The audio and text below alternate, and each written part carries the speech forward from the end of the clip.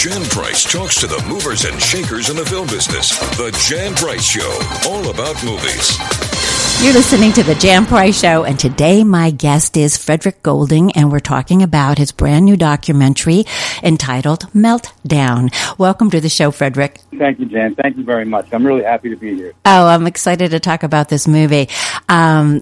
Just so our guests know, do you want to talk a little bit about what the documentary is all about? Well, essentially, there's many different stories behind the documentary, but to make a long story short, let me give you the origin of the documentary. The producer of the film, Mike Cohen, had bought an apartment in New York City, and with all producers in buying new apartments, he had blank walls, so he needed something to put on the wall. And so he was in a gallery, and he saw pictures of icebergs, and he fell in love with these icebergs. And as it turns out, the icebergs, these large, beautiful pictures of icebergs, were taken by a woman by the name of Lynn Davis. And so he had this thought in his mind, well, wait a second, I wonder if when she took these pictures of these icebergs, etc. And so he ended up, we met, and I got in touch with Lynn. And as it turns out, Lynn Davis had been shooting icebergs for 30 years in the Arctic. Her first trip was 1985 to the Arctic, which means that if anyone's familiar with the beginnings of climate change and global warming as words were not in a dictionary in 1985. And so we surmised as filmmakers, or at least I surmised as a filmmaker, so wait a second. Ironically, Lynn Davis was shooting climate change before climate change was even in effect, was even in existence.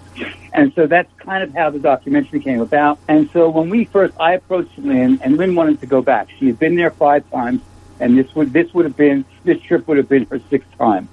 And she thought about it, and she called me back. And she said she didn't want to go to the Arctic by herself because she didn't feel comfortable talking about climate change and shooting as well. And so I said, well, what about if we have an expert go with you? And so that's how there's another character in the film, Anthony Leibowitz. And Tony came. He's the head of the Yale Climate Change program. And we took Tony and Lynn together to the Arctic, or they met in the Arctic. And we spent a week there, going into Greenland at least.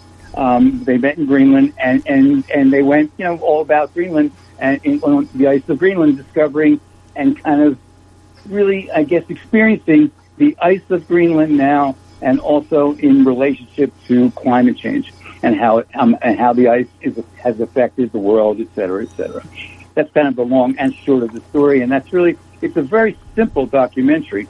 It's really kind of a journey of 2 people discovering Greenland, and discovering what Greenland has to offer, which is icebergs and consequently climate change. And that was kind of the way to get at the issue. And looking at Lynn and Tony, Tony, who's a scientist, he's a psychologist scientist, head of a climate change program, and Lynn, a photographer, a fine arts photographer. And so it was really, as well, in a certain sense, the documentary becomes a look at the merger, if you would, of science and art. And that's the roundabout way of talking about what the film is really about. Well, it's a beautifully done film. I mean, the photography is absolutely amazing, and of course, Lynn's photography. And to go back and look at the photos she had taken. The first time she went was 1985. Is that what you said? 1985, correct. 1985. Yeah. So 30 years. Over 30 years ago. So and when was the last time she had been there? She'd been there in 2000. So, okay. So then excuse me, hold on. She had been there in 2006. Okay. Is that right? We were there in 16. Yes, 17. We were there 17. She had been there the end of 16. Yes, that's right. She's been there, she says 10 years she hadn't been there. So she's been there in 06 was the last time that she had been there. And she originally went in 1985. And there's actually a reason why she went. She was a fairly well-known photographer in New York City, shooting in the city. And photographers back then, you have to remember, it's the analog world, it's not the digital world. And so most commercial photographers back then, they were shooting either in a studio or they were journalists, and they were shooting, events that happened in the world. And so she, at that time, in the early 80s, mid 80s, AIDS was in existence. Right. And literally, AIDS had pretty much decimated the gay population in downtown Manhattan, and that's where Lynn was. That's where Lynn lived, and so she was, living in that situation and being a photographer, being a pretty prominent member of the arts community. She was very affected by that. And women back then, a lot of women were caretakers. And were looked at as caretakers. That's helping a lot of men who had unfortunately been stricken with AIDS. And so two of her friends, two of her closest friends in photography, two guys, one Peter Huchar and the other Robert Mapplethorpe. Both, you probably heard the second name, Mapplethorpe. Right. I watched I just watched a film about him not that long ago. He's a great photographer. Yes. And Peter Huchar, who just had a big exhibit before the pandemic a year ago at the Morgan Library here in Manhattan. He was really the most prominent photographer of his generation. And so Lynn was best friends with the two of them, and they both were sick with AIDS, both dying. I think Peter actually had passed away, and she was very, very upset and depressed, and she just didn't have an urge to shoot that much anymore. And so her boyfriend at the time, Rudy Wolitzer, was on a fishing trip with another photographer by the name of Robert Frank, a very famous photographer. And he saw these icebergs, or he saw these things in the water, on the water, and they were in Labrador, which is all the way up northern Canada. And they saw these, he saw these huge objects in the water, and they looked like Lynn's nude pictures. And so Rudy came back and said, "Man, I saw these objects. It look like your nudes. Check it out. They're called icebergs." And so Lynn started doing some research, and of course, found out that Greenland was the largest island in the world and was mostly ice. And she decided she was going to go, and she left, and she went by herself. And that's really what's amazing about Lynn is, and I don't really cover it in the documentary, and obviously you see it, but here's a woman who, in her 40s, really said, I'm not going to shoot models anymore. I'm not going to shoot, glamour anymore. That's it. I'm done. I'm going to go and I'm going to shoot landscapes, beautiful landscapes. And that's essentially why she started shooting icebergs. And actually, it's funny, but her pictures are almost embedded in our mind. They're very, very well known now. And they're just gorgeous. They're just beautiful, beautiful pictures. So that's kind of that's Lynn really in a nutshell. And then Toni, what's interesting is that this was her sixth trip and her last trip to the Arctic, because I don't think she'll go again. She'll be in her mid-70s. She is in her mid-70s now, and so it's a little tough to get around on a boat, at that point. Toni is much younger. He's I think a little bit about 50 or so. And this was his first trip, and so you have the whole contrasting first trip, last trip. What Lynn could offer Toni and what Toni could offer Lynn, and so it was really just this great synergy of two personalities, two characters. Anyway.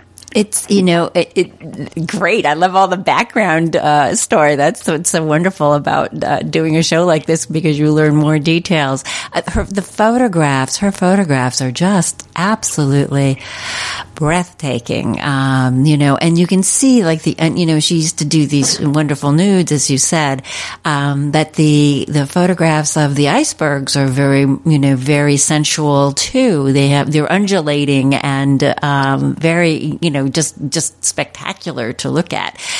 How did she find it? And here she was 10 years later going back. What were her thoughts? And I know it's in the documentary, but maybe you have another perspective of what did she think going 10 years later? Because, now climate change has gotten worse over the years instead of better. What were her thoughts? But it's interesting because as we were in the air about the land in Ilulissat, which is southwest in southwest Greenland, and Ilulissat is known because it's home of the fastest disintegrating glacier in the northern hemisphere, but now they say world, meaning what I mean by that is it loses the most ice quickest. And so it's constantly shedding ice. And that is the glaciers shedding ice. And why Uluwatu? Well, the glaciers start on the ice sheet, which is the middle of Greenland, and they break off, and they travel down a fjord. And the fjord is huge, obviously, and these icebergs initially are, they're as big as Manhattan skyscrapers is what they are. They're absolutely vast. And it takes them a while to travel down the fjord. But the whole point is that the glacier in Uluwatu meets the sea.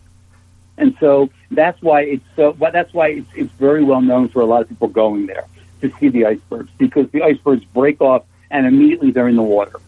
And so when we got there from the air, it looked a little barren, and we didn't know what to think, and I didn't know what to think. I had never been there, but somehow or another, Lynn is fascinating in that regard. In that, as soon as she got off the plane, she was a different person.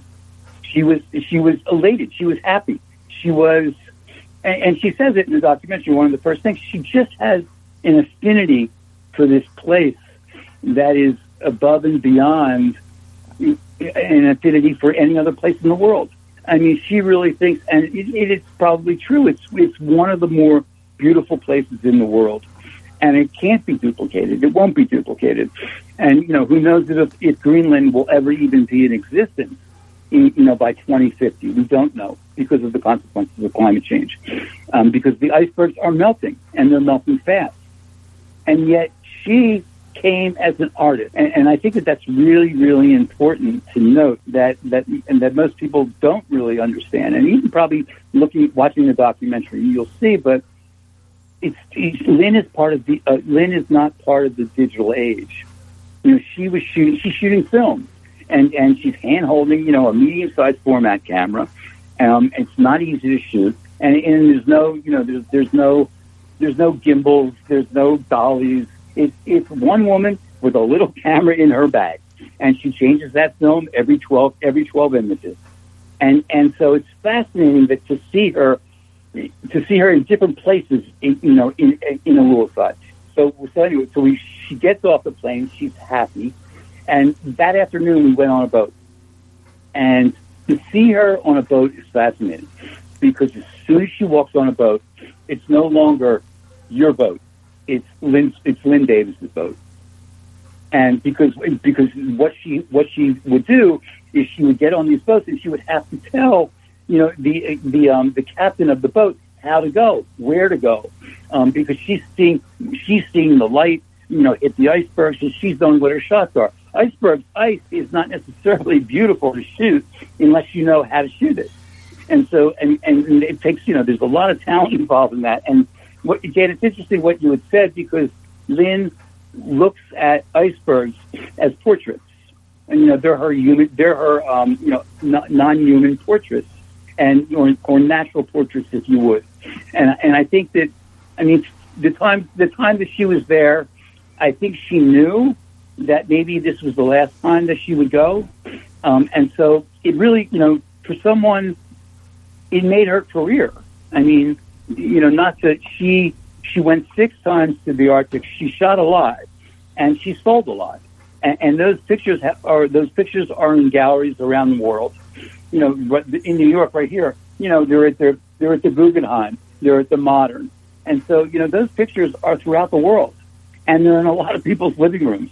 And they really, luckily, she was able to make a living off of iceberg. Obviously, she shot a lot of other things. She's very well known for shooting landscapes around the world, beautiful landscapes around the world. She was very concerned. It was interesting because she was very concerned that here's a woman who she would take no one on her trips. She would go by herself to various 80 different countries she's been to, and she would shoot by herself with her little camera and come back. And she's in a way she's a beautiful throwback to what art really is. And I think we've lost that because everyone had their digital cameras and everyone's shooting. And Greenland is a very disconcerting place to be. for me at least, as the producer and director of the film, it's a very disconcerting place to be. I didn't scout it. And literally everything, all arrangements were made, over the phone. I had never been to Greenland before. And so I didn't know what I was getting myself into. And so literally I got off the plane, and it's a very disconcerting place because you have to remember that Greenland is 80% ice. So there's really no roads. There's no cars. It's mostly made up of the primary residents are the Inuit. Which they're tribal. They're hunters and gatherers. Although it's changed a little bit, it's certainly modernized a little bit. But it's mostly it's not very modern. And you hear all the time wherever you are in Greenland, you hear ice cracking. Just imagine an iceberg cracking, or a very subtle kind of crack, or a rumble, a constant rumble, because the icebergs are moving in the water, and if they hit, for example, if they hit the sediment, the rock, and they stop, it's like a little earthquake, so it's jarring, and so you're always kind of thinking, is this going to split? Is this road going to split now? Is this time going to split? And for me, at least, so it's very disconcerting. For Lynn, it's her second home to her. I mean, in many different ways. And also, she every trip that she has gone to the Arctic, to Greenland, she was mourning the loss of someone. And so the first time, was Peter Hujar and Robert Mapplethorpe, who were dying. And I believe that Robert died, somewhat very close to when she got back from her first trip. He had a show at the Metropolitan Museum, which was kind of a celebration of his photography and his life. And that was I think he died very, very shortly thereafter. Really, really sad. And Lynn was his closest friend in photography. Of course, Patti Smith, also wrote a book about him, but that's the whole other story. So anyway, so that's kind of, that's the place is so astounding. There's no pollution, obviously. There's very little dust. There's no dust there. And so it's an environment that's completely different than any place that you've ever been. And unless you've been there before, you don't have anything to compare it to. And that's the main thing about ice. And I just want to make this very, very clear, because it's a strange phenomenon in that, a person, if you look at an ice cube, you don't see an ice cube melting. It doesn't melt before your eyes. Subtly, it melts, yes, but you can't see that. Right. And so you can't really see melting ice. And as a consequence, people have a very, very difficult time humanizing ice. For Tony, at least, how do you put a human face on climate change? Climate change can be very distant, and it's a very distant subject. The Earth is getting hotter. What does that mean? And it's a very difficult subject to comprehend. We comprehend the effects of climate change. That is, sea level rise, et cetera, et cetera. We see the destruction of climate change when the Earth is getting hotter. But we don't see what it really means. And that's what I was really trying to discover when I was there. I don't know if I have, but I tried to. I mean, for me, I'm primarily a character filmmaker. I really believe in that the essence of a film is through the characters, through your characters, at least nonfiction documentary films. And my film, I always felt that Meltdown was Lynn's film in a way, and it wasn't necessarily a climate change film. Although some people would disagree, and I think it's open for suggestions. It is, it can be extracted that it's a film on climate change, but it's really a look at a woman and her last I guess her last hurrah with a place that has really formed her life. And it's very soul searching. As you say, it's hard. And I say this objectively. The environment is exquisite. The environment is unlike anything that you've ever seen before. And I've been to the Grand Canyon. I've been to various places in the Mideast, and I've traveled a lot in the Mideast. But the environment of Greenland, the ice, it has a culture, it has a mindset, it has a will of its own. And yet, on the other hand, you can't, there's this question of scale, meaning if you see a large iceberg, unless you've seen icebergs before, you can't really say it's a large iceberg. It just looks like a large piece of ice.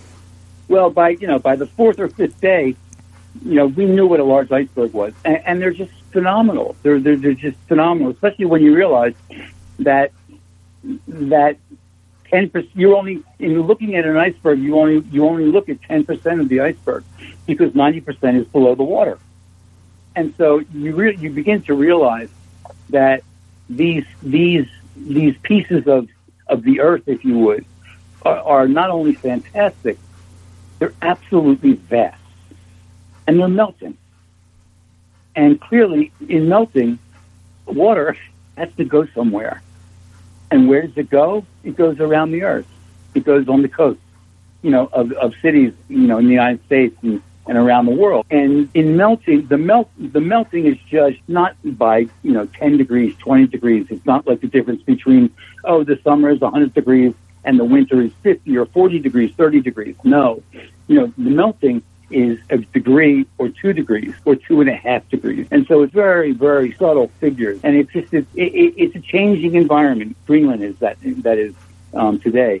And it was changing when we were there, and it'll be changing in the future. And they say it's melting faster now than ever. What is fascinating is a little story is that we got there and it was overcast, it was gray, and, we got on a boat and it's starting to be amazing, but there's not that much ice. Well, lo and behold, the first night, you're a little bit antsy. I couldn't sleep. And I hear a rumble out my hotel room. And I'm thinking, what in the world is going on?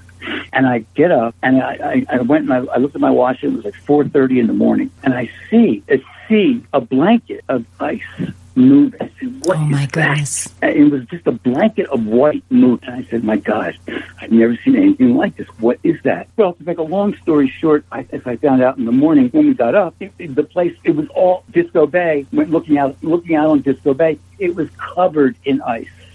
There were icebergs left and right. We'd never seen so much ice.